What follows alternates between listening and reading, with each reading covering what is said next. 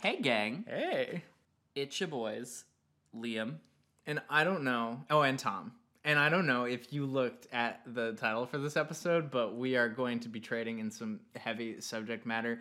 So, a brief trigger warning for anti-Semitism, misogyny, all the violence and hate that you would associate with Nazis. Yeah, and it's also just for like, it might get a little sad at some points. Yeah. So just bear that in mind. Bear that in mind, weary traveler. This is gonna be a little bit of a tense energy episode, but we hope you'll enjoy it. Jello Biafra said it best, though. What did he say? Nazi punks, fuck off. And that's when the song kicks in. We hear major stories about movies and games. There's cum jokes and sometimes it's sad. It's already sad. Hey, Liam. Hey, Tom. I got one question for you. What is it? Are you feeling this? I'm feeling it. I'm feeling this. We're just living and breathing in the space, and I like it. Just in this space, in a bubble around impending doom. It's a nice little soothing balm, a bit of a salve to how fucking ghoulish everything is. Welcome to your weekly mind salve. Oh, boy. Salve? How's that word Salve. pronounced? S-A-L-V-E. Better than Nazis. Segue. This is Media Majors, a storytelling podcast about major media. I'm your co-host, Tom Lockney, and I like to tell stories from video games and internet culture. I'm your bro host, Liam Sr., and Ew. I like to talk about show business. And each week, we pick a theme and tell each other a story centered around that theme. And then gosh, you listen in on it like a bunch of creepy creepos. and you know what? This is our conversation. Get out of here. Yeah, get out of here. Let's go listen to somebody else. Go eavesdrop on the bus like a regular person. Yeah. Have you been sitting out on that tree outside our window this whole time? Every single night. You have 3 different jugs of what I assume is urine and Gatorade bottles. And don't forget, Jankum. Oh, God. Ugh, Jankum. No, and you get to listen too. That's the fun of the podcast. Yeah, and Liam, what in God's name could possibly be going on right now in current events that we would center a themed podcast around? Well, Friends isn't on the air anymore. It's not. You know what? That's I'll all I never. got. I'll never find out if Joey and Rachel ever did get together. Joey and Rachel did get together and then broke up, and were not the will they won't they of the show. You're thinking of Ross. Oh man. Oh yeah, David Schwimmer. God, I who hated Ross. They also ended up getting together. Oh.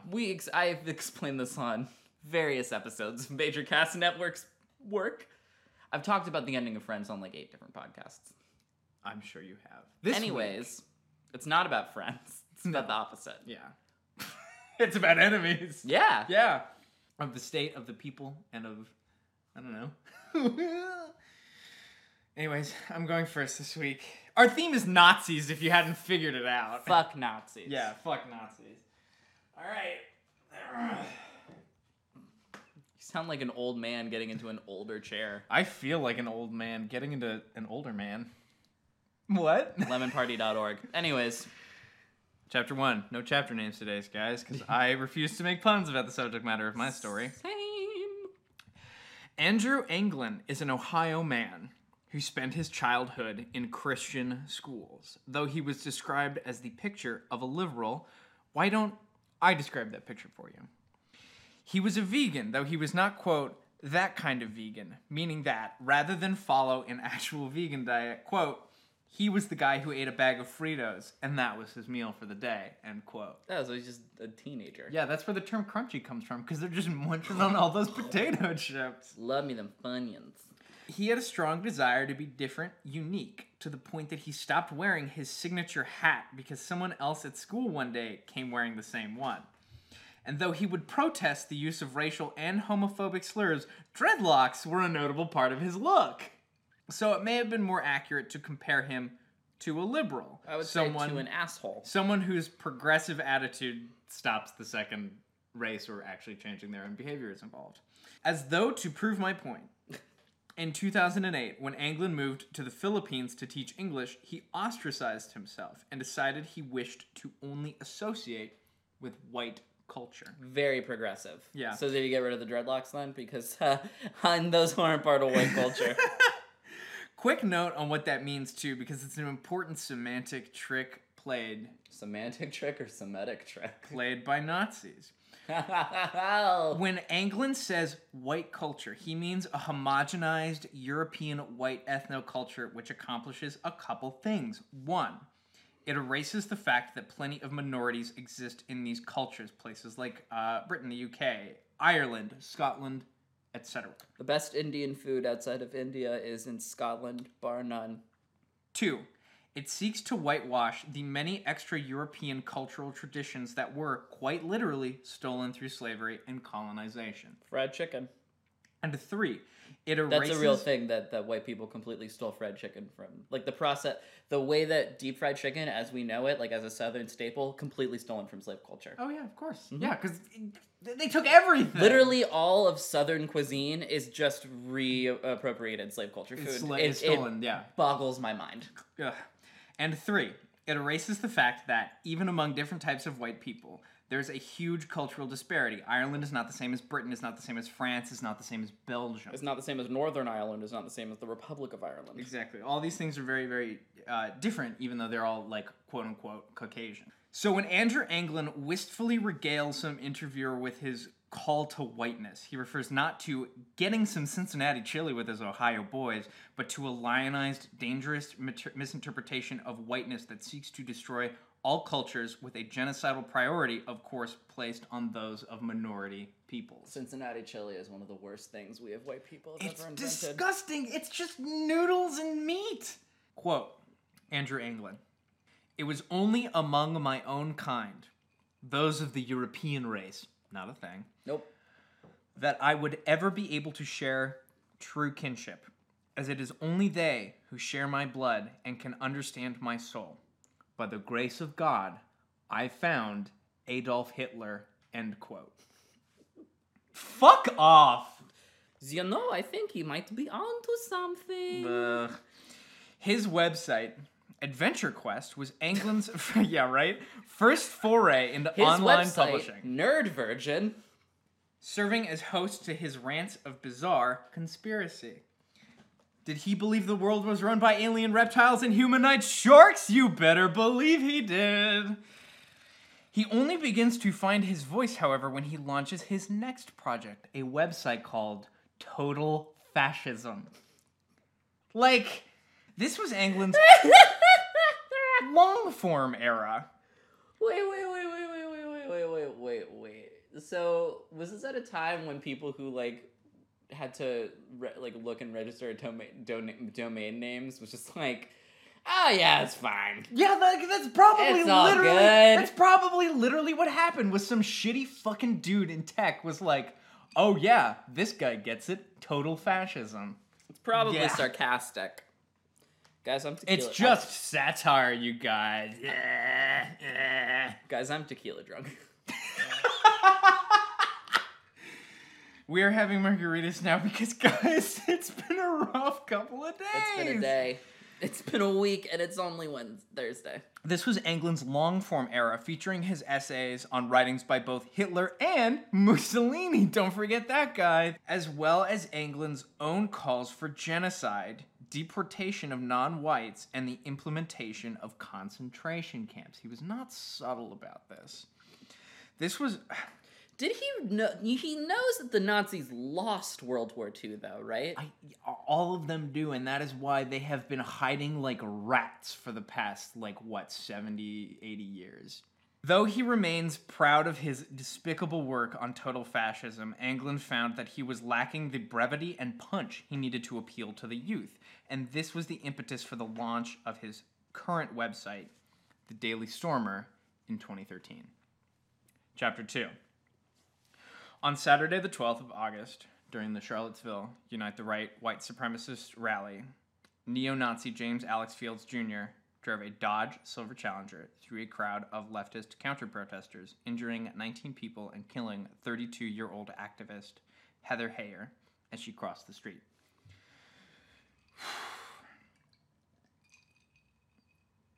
The very next day, Andrew Anglin published the following story on the Daily Stormer. Something tells me that this is going to be the worst thing I will hear today. Just today. Heather Heyer, woman killed in road rage incident, was a fat, childless, 32-year-old slut. That's the headline. I would provide you with some quotes from the piece just to hammer home the point, but fortunately, I was unable to connect to the website.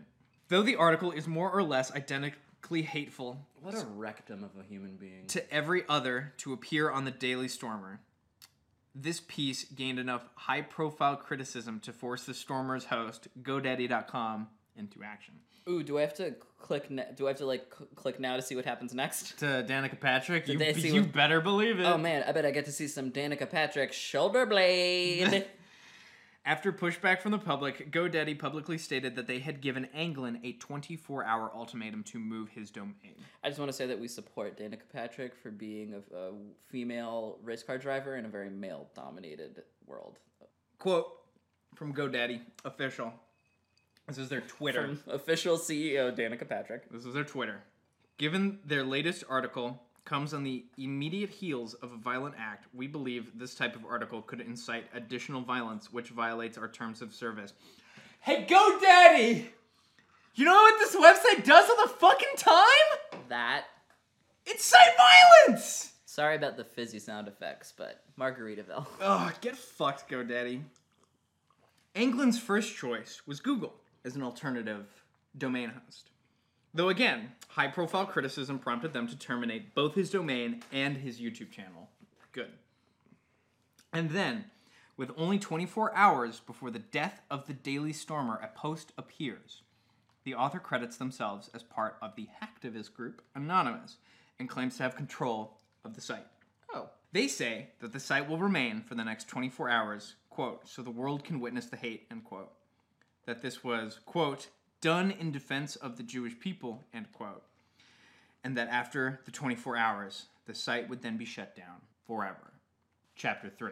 In light of the post, at YourAnon News, the closest thing to an official anonymous Twitter account there is, tweeted the following, quote, we have no confirmation that Anonymous is involved yet. Looks more like a stunt. Wonder if they are having issues finding a new host, end quote. Indeed, no hackers within Anonymous have taken credit through either official or unofficial channels. Additionally, the post's 24-hour ultimatum lining up perfectly with the 24-hour ultimatum provided by the Daily Stormer's hosts is a little convenient. On August 15th, the day after the Daily Stormer's supposed destruction at the hands of Anonymous, white nationalist affiliates of the website announced that it would continue to live on, this time finding its home on the dark web via the DNS provider and proxy service, Cloudflare. Anonymous never had control over the Daily Stormer. The false post was merely a hoax, perpetrated by Anglin to rile up anti-Semites. This is another... Can I say, Tom, as someone who is in fact a Semite, so easy to rile up anti-Semites. just exist. Yeah, exactly. Just like breathe, and that, ooh, boy, do they hate it. Yeah. Just... Are you not in front of them? Do you conceptually exist somewhere else? They're mad at you. They're mad about it. They wake up in the morning and they're just so fucking angry. Did you try to end a sentence by saying is real and then accidentally goofed up and said Israel? You've ruined their day now. So yeah, remember how the post said it was done in defense of the Jewish people? That was very intentional. The Nazi will try to portray themselves as the victim. They will try to leverage... But you see, FIFA, we had so much we had to hose down afterwards. What'd you think about it? It was really sort of a two-way street deal. They will try to leverage a both sides argument that relies on an equivocation between the genocidal violence of fascism and the defensive violence of anti-fascists. You know, the POWs we killed were just as bad as we were, I don't see them on trial here at Nuremberg. Yeah, you know who was just as bad? People who tried to fight and stop the Nazis. Ugh, gross. Man, if you punch a Nazi for trying to kill you, you're probably just as bad as the Nazi. If somebody commits armed robbery in your home and you manage to stab them in self-defense, you're pretty much exactly the same if you think about it. D-Day must have been the scariest day because it was a group of terrorists fighting a group of terrorists. I know, right? Oh my god. Can you... it really sounds like Nobody was doing the right thing on D-Day. Hey guys, it's Liam. I'm in a different corner of the podcast, and I just want to quickly say that, as you guys probably have guessed, this is all a bunch of bullshit. Yeah. We live in upside down wacky town. This is done specifically to leverage the complacency of political centrism. A recent post on 4chan actually lauded the success of fascist dog whistles under this very context. Nazis recognize them, and formed leftists do as well, but the ignorant center, normies, either don't notice or think criticisms of dog whistles are a paranoid overreaction on the part of the left. You remember when Laura Ingraham did the fucking Nazi salute? Yeah. You remember when she did the fucking Nazi salute at the RNC? Yeah. Well, I mean, if you're gonna do the Nazi salute, the RNC is the most appropriate place to do it, other than, like, a Klan meeting. How is David Duke still allowed to, like, walk around outside? Have a platform? Like, how have we not, as a community, just gone and, like, locked him in a crate? Hitler also leveraged false claims of violent leftists to help his ascent to power. He specifically targeted this at the German center. And even more recently, the anti-Semitic face of InfoWars, Alex Jones, hey dude, how are your kids? Alex Jones claimed that members of these KKK and right-wing rallies were merely Jewish actors attempting to make white supremacists look bad. That's fucking wild. What? Oh god, you know, I just hate other people of different, less superior races. I really do. Could you, excuse me, could I get a hood that, see, my eyes are a lot lower on my head than I'm used to, so the way the hood works is I still can't see. Yeah, they tried to get Larry David, but his fees were too high, and he's just so busy with the new Curb Your Enthusiasm. And, most alarmingly, President Donald Trump said the following on the 15th of August. What about the alt-left that came charging at, as you say, the alt-right? Do they have any semblance of guilt? What about the fact that they came charging with clubs in hands, swinging clubs? Do they have any problem? I think they do. Like, this is exactly what people like this do, is they get on a platform, they use their platform. No one talks about those fucking alt-left guys with their guns on D-Days in the boats, going out there, killing Jew killers. Well, of course, liberals and neoliberals alike are also to blame for the success of the both sides rhetoric of white nationalists, as they've spent the last 7-odd months comparing the left and anti-fascists with fascist white supremacists. Not the same fucking thing, guys. Hey, listen, I know that you're really mad that Hillary didn't win and that she kind of fucked it up. Guess what? So are we. Yeah, exactly. That doesn't... We're just a little more aware of how to deal with Nazis. Yeah, like literally liberals and neoliberals are the people who invented the term the alt-left. That comes from them. Yeah. This thing that is now being used by our white supremacist president to dog whistle to other white nationalists. And liberals and neoliberals are therefore complicit in Andrew Anglin's ability to successfully dupe readers into believing his anti-Semitic tricks. I'm sorry I'm giggling. I just imagine the anti-Semitic tricks, like a little bag of tricks. And it's, wait a minute, these are just the Star of David with a big no cross through it. I'm Jewish. Have I said that on this podcast before? Yeah. Okay, is that canon in the Media Majors mythology? I'm very much Jewish. It's also canon in real life, because you are a real-life Jewish person and not just a fictional one that you play on Media Majors. Hi, I'm Liam, and you might know me as the Jewish one on Media Majors. I mean, yeah, that's how I introduce myself to people at parties. See, yeah, this is the portrait white supremacists paint, and that's how they paint it themselves, and with the help of people to the right and the center that they trick. Oh boy. Oh, Liam almost over-fizzed his little margarita with his LaCroix. My LaCroix pamplemousse. Because I just love them moose. On August 16th, Matthew Prince, CEO of Cloudflare, decided, on a whim, to kick the Nazis off of Cloudflare, leaving a mealy-mouthed blog explanation that ruminated whether or not he'd made the right choice. He did, you fuckwad. This has brought about much pointless hand-wringing concerning the ability of domain registrants to police the internet, which is a dumb thing to worry about in this scenario because the speech that's being policed is Nazi speech. Hey guys, here's a quick tip. Nazis are always going to be the exception. No anonymity for bigots. No platform for fascism.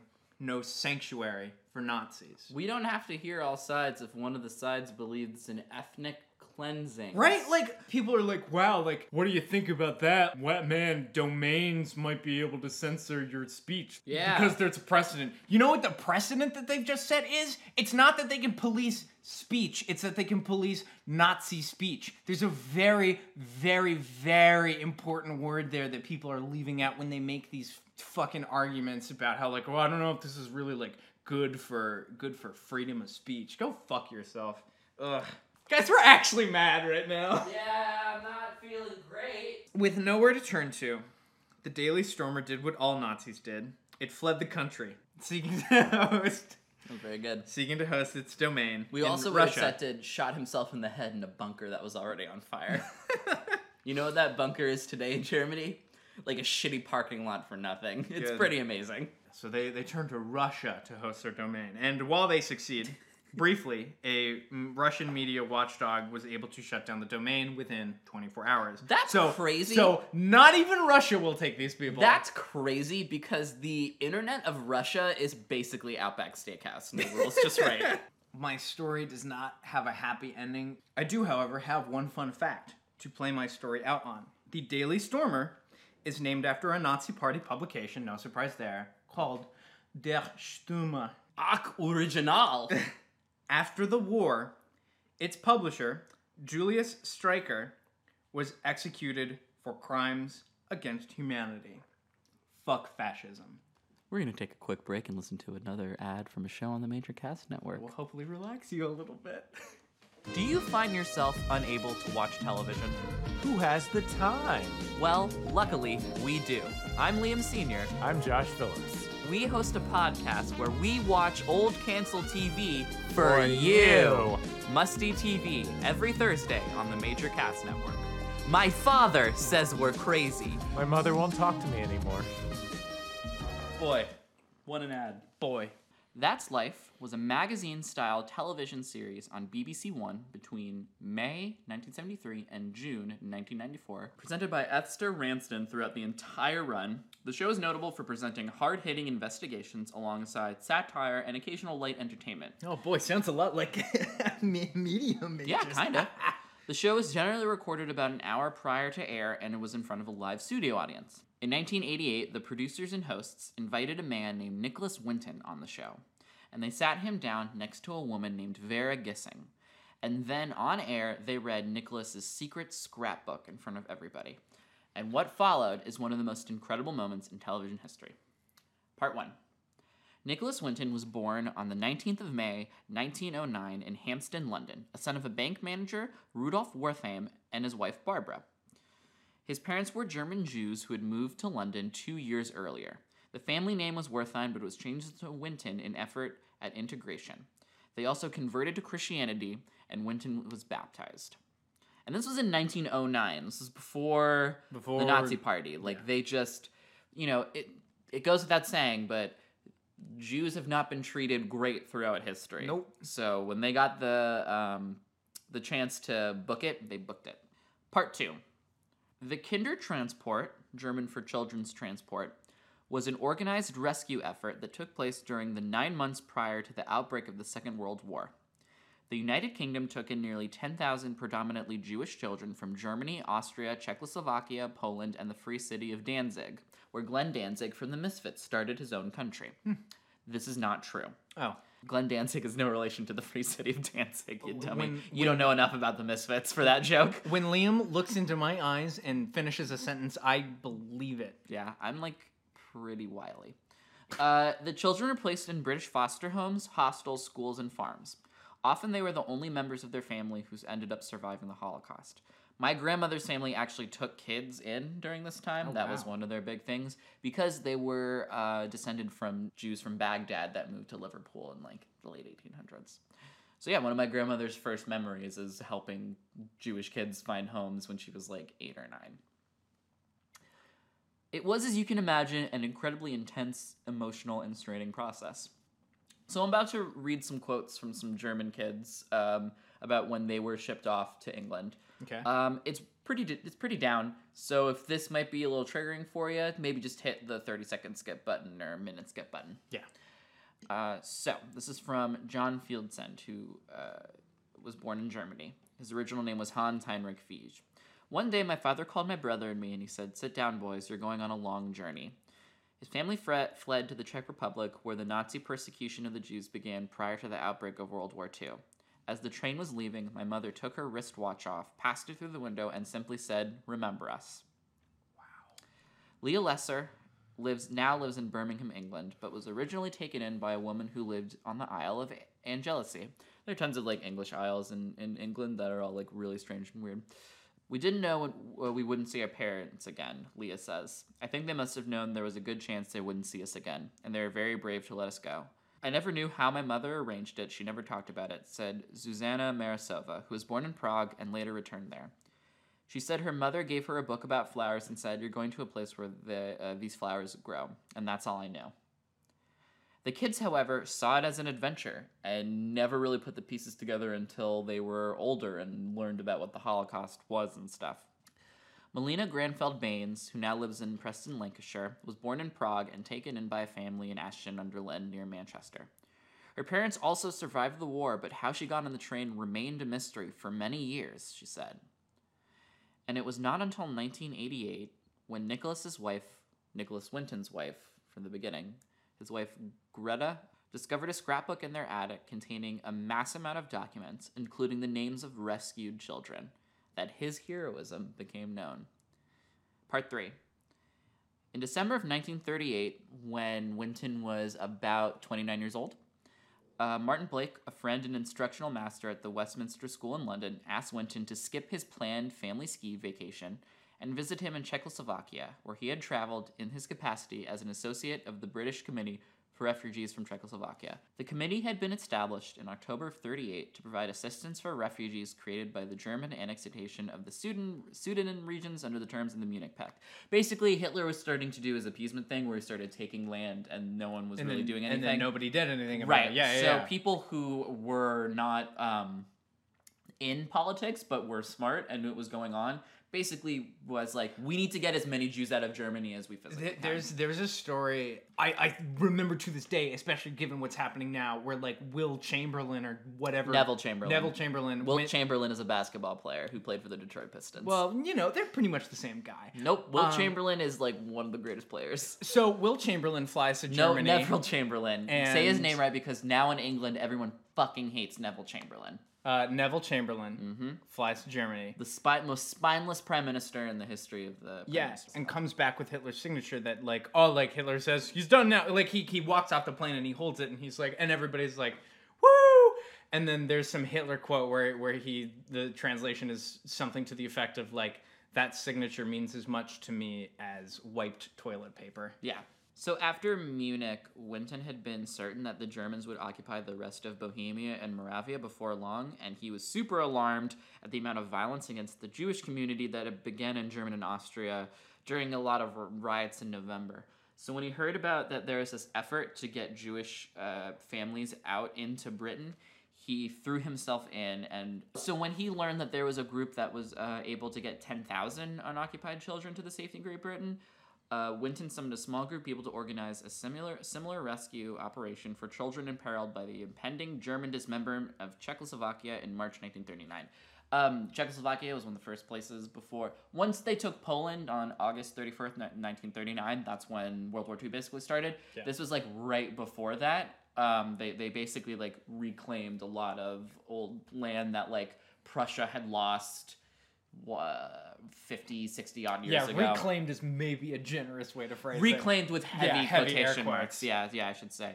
So Winton immediately established a children's section and, using the name of the British Committee for Refugees from Czechoslovakia without their authorization, began taking in applications from parents at his hotel in Prague.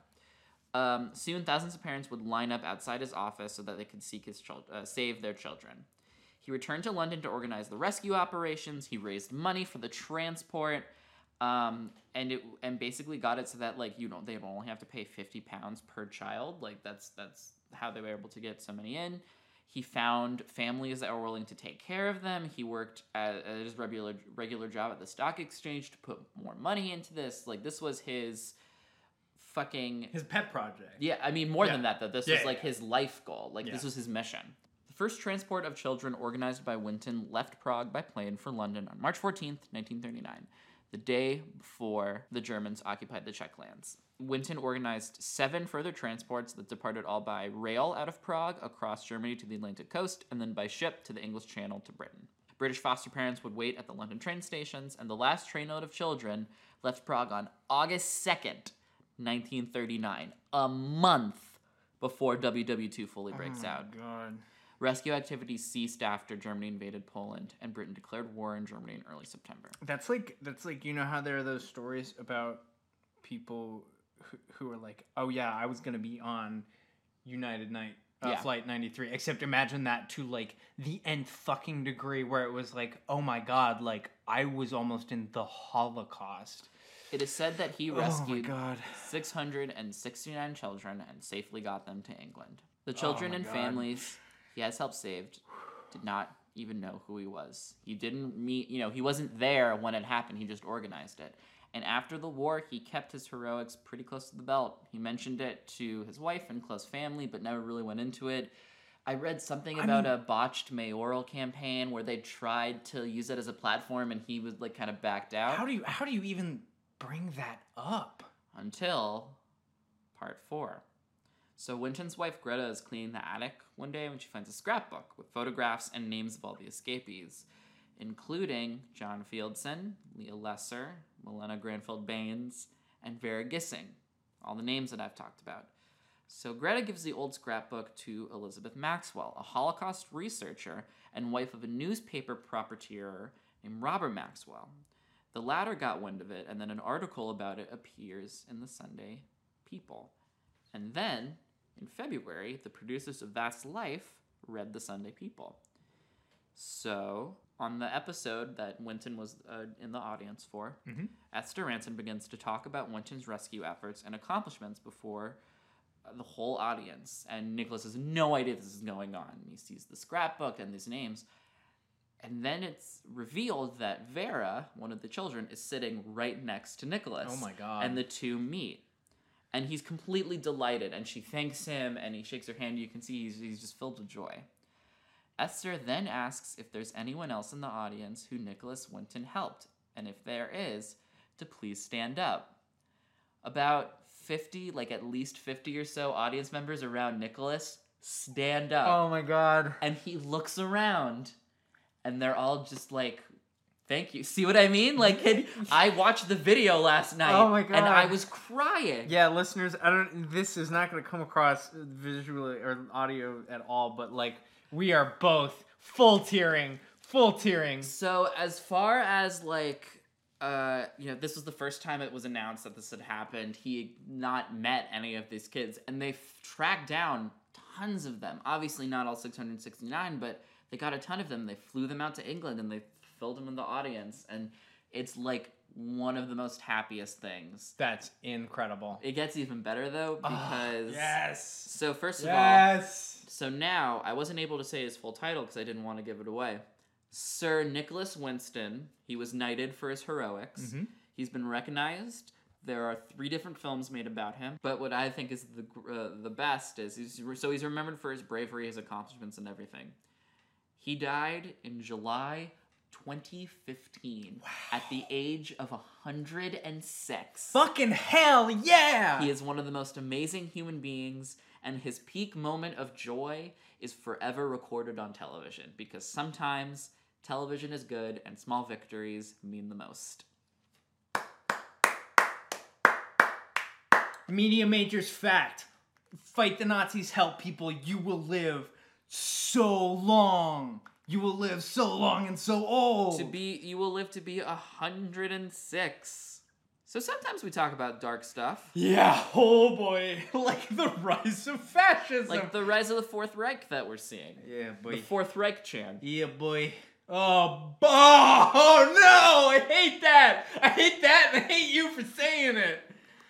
And sometimes we like to balance it out with something nice that happened in our lives during the week. We call this segment Self-Care Corner. If you would like to send in a self-care corner, because God knows times are tough and sometimes it helps to hear strangers on a podcast read about a nice thing that happened to you and others. Sonic Mania came out, and... Did you get it? I didn't get it. Oh, no. But I want to get it. I might get it. Yeah, And it's like the first really good Sonic game to come out since like the old 2D Sonics, and it's so The one with Flame the Cat is really good. It's so good. Yeah. Like they hired a bunch of people who made the most successful, well-regarded fan mods to make a Sonic game, which is what they should have done a couple hundred years ago. Nintendo, take a fucking clue. Right? Oh man, but it's so good. Like all the music is great.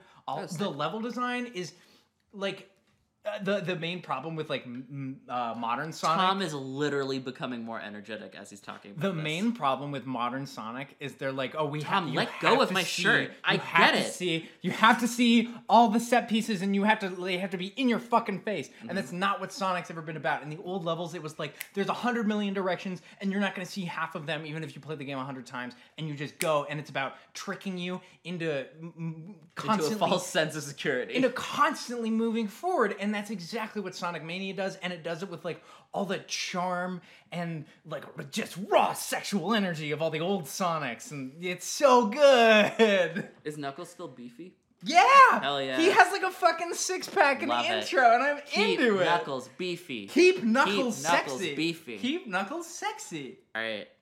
Knuckles will always be sexy. I really hope I didn't talk about this last week, but I've been going on hikes with Jane once a week.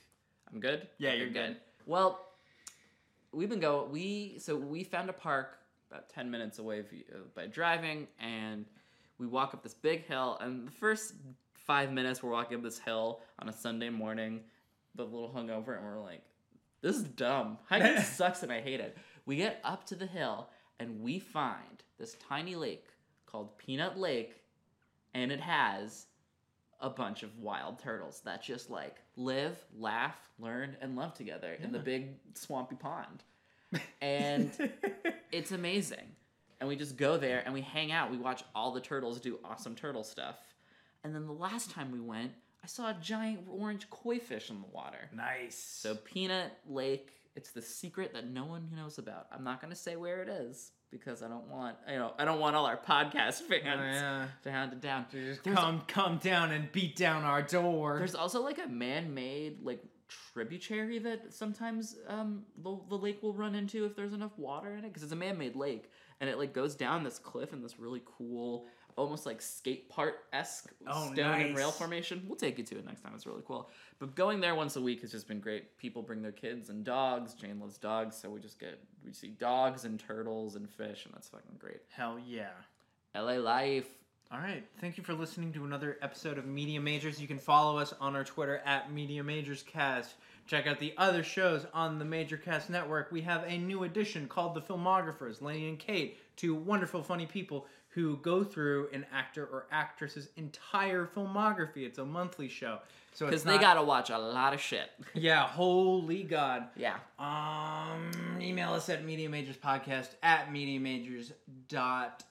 Oh, the latest Big Time At Media Whoopsie Majors. is like the funniest Big Time Whoopsie ever posted. It's so good. The Habsburg one. So Yeah. please go listen to that.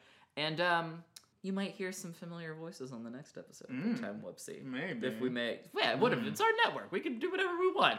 Yeah, we're going to be on that's right. on the No next more shows. episode. It's just us again. No more shows. One show only, and it's Bill Burr's Monday Morning Podcast. Oh, boy. Just kidding. Hey, do you want to be on the podcast in any way? Send us to Self-Care Corner. Follow us on Twitter. Write us a review. And we'll shout you write out us in a the review. shout-out It really section. helps out small podcasts like us. Yeah. And also, we haven't mentioned this in a while. Shouts out to Spawn on Me for advertising our podcast. That was Thank really you nice very of much. them. Spawn on Me is a great POC-focused gaming podcast. It's one of my favorites. Check it out. And as always, especially in these dire times, We'll be there. for you. Nazi punks, fuck off.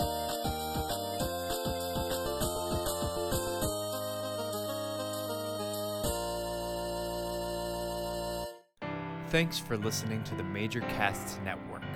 Stay fun, stay nasty, and stay major.